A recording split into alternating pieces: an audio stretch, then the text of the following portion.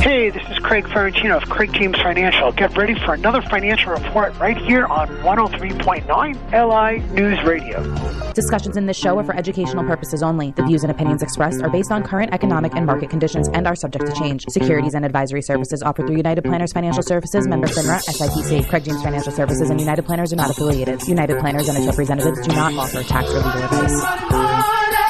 Let's not forget the website. Very important. CraigJamesFinancial.com. It's not only info, folks, but you log on and get ready for the webinars and events all coming our way. You go on that website, CraigJamesFinancial.com. Great finish Friday where the Dow shot up 294. It's a pretty good run. Day prior, 520. All in all, Wall Street invigorated in a big way last week as we hit December in full. Lots happening. Some stuff with the IRS we'll talk about too. All in all, very big week as we bring in Miss Craig Ferrantino. He, of course, from the great Craig James Financial Services, located right in the heart of Melville off of Broad Hollow Road. And a very good morning to you, sir. Yes, good morning, Jay. You're right. There's an interesting week, interesting month for the month of November. We're in December now. We're in the final stretch, the 12th month of the 12-month year, and the Dow Jones Industrial Average up year to date since January 1st. Now, after being up 0 for 10 months out of the year, up 9.3% as of today. Standard & Poor's 500 index up 19.7% since January 1st, just under 20%.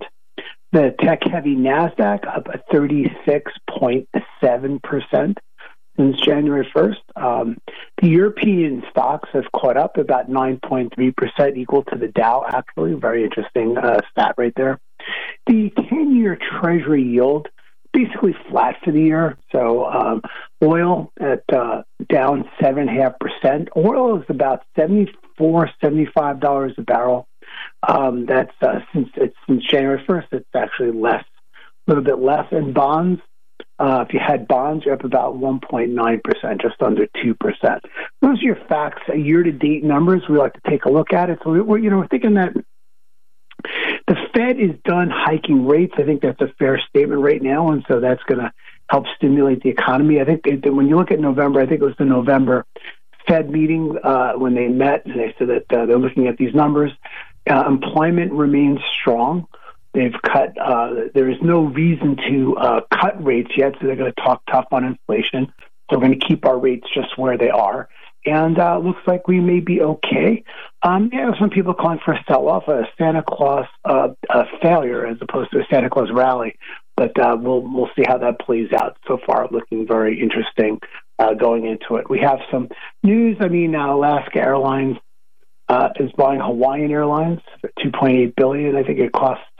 They have about $700 million in debt, so I figure it's less than that. But they were going to buy their debt too, and we'll see how that goes. Otherwise, there's no other major investment activity out there. A lot of little stuff there, Jay.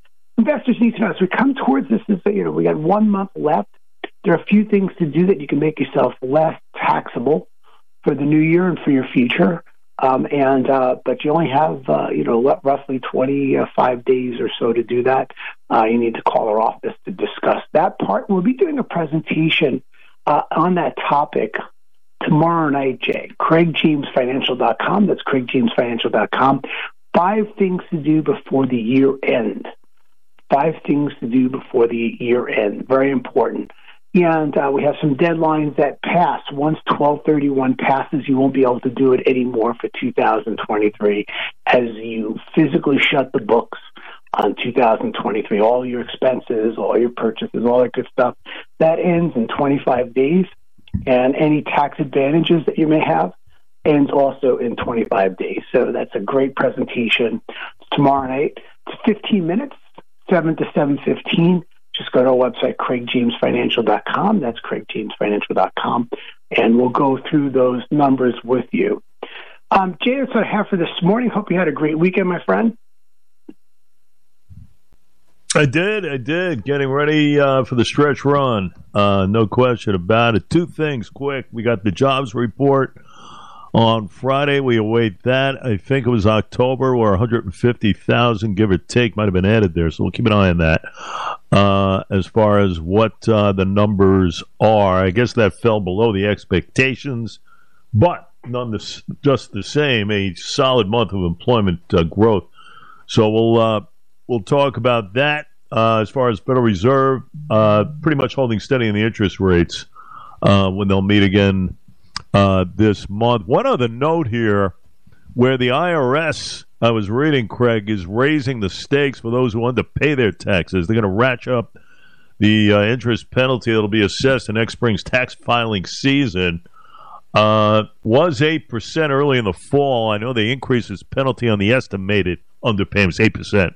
That was a jump from a couple of years ago, 3%. So that's kind of interesting to me how they determine. I know they kind of do it every quarter, but all in all, that's a bit of a jump there as far as how they calculate, huh?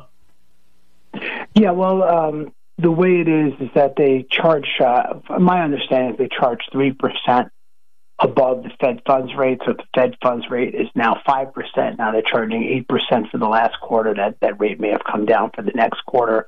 But for that one quarter, if you owe the IRS money, then you would be paying that higher rate. So excellent point there, Jay.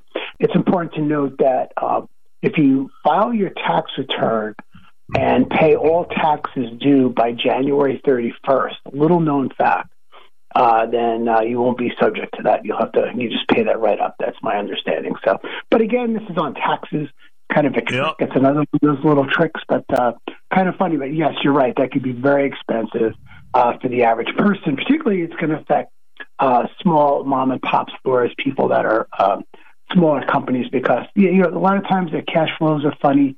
They don't know when money's coming in, and so the IRS expects you to put in an estimated tax payment.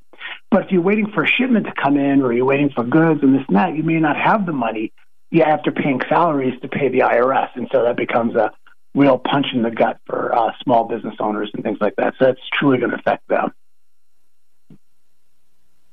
No question. And I guess it won't affect most taxpayers who are W-2 employees, have tax payments withheld from each paycheck they receive. But majority of the cases, taxpayers ultimately owe a tax refund rather than facing some sort of underpayment penalty there. Interesting. My friend, always having you. Great having you on a Monday, and we look forward to having you tomorrow. We appreciate your time. Thank you, Jay. Have a great day, and we will chat tomorrow, my friend. You got it. That's CraigJamesFinancial.com website.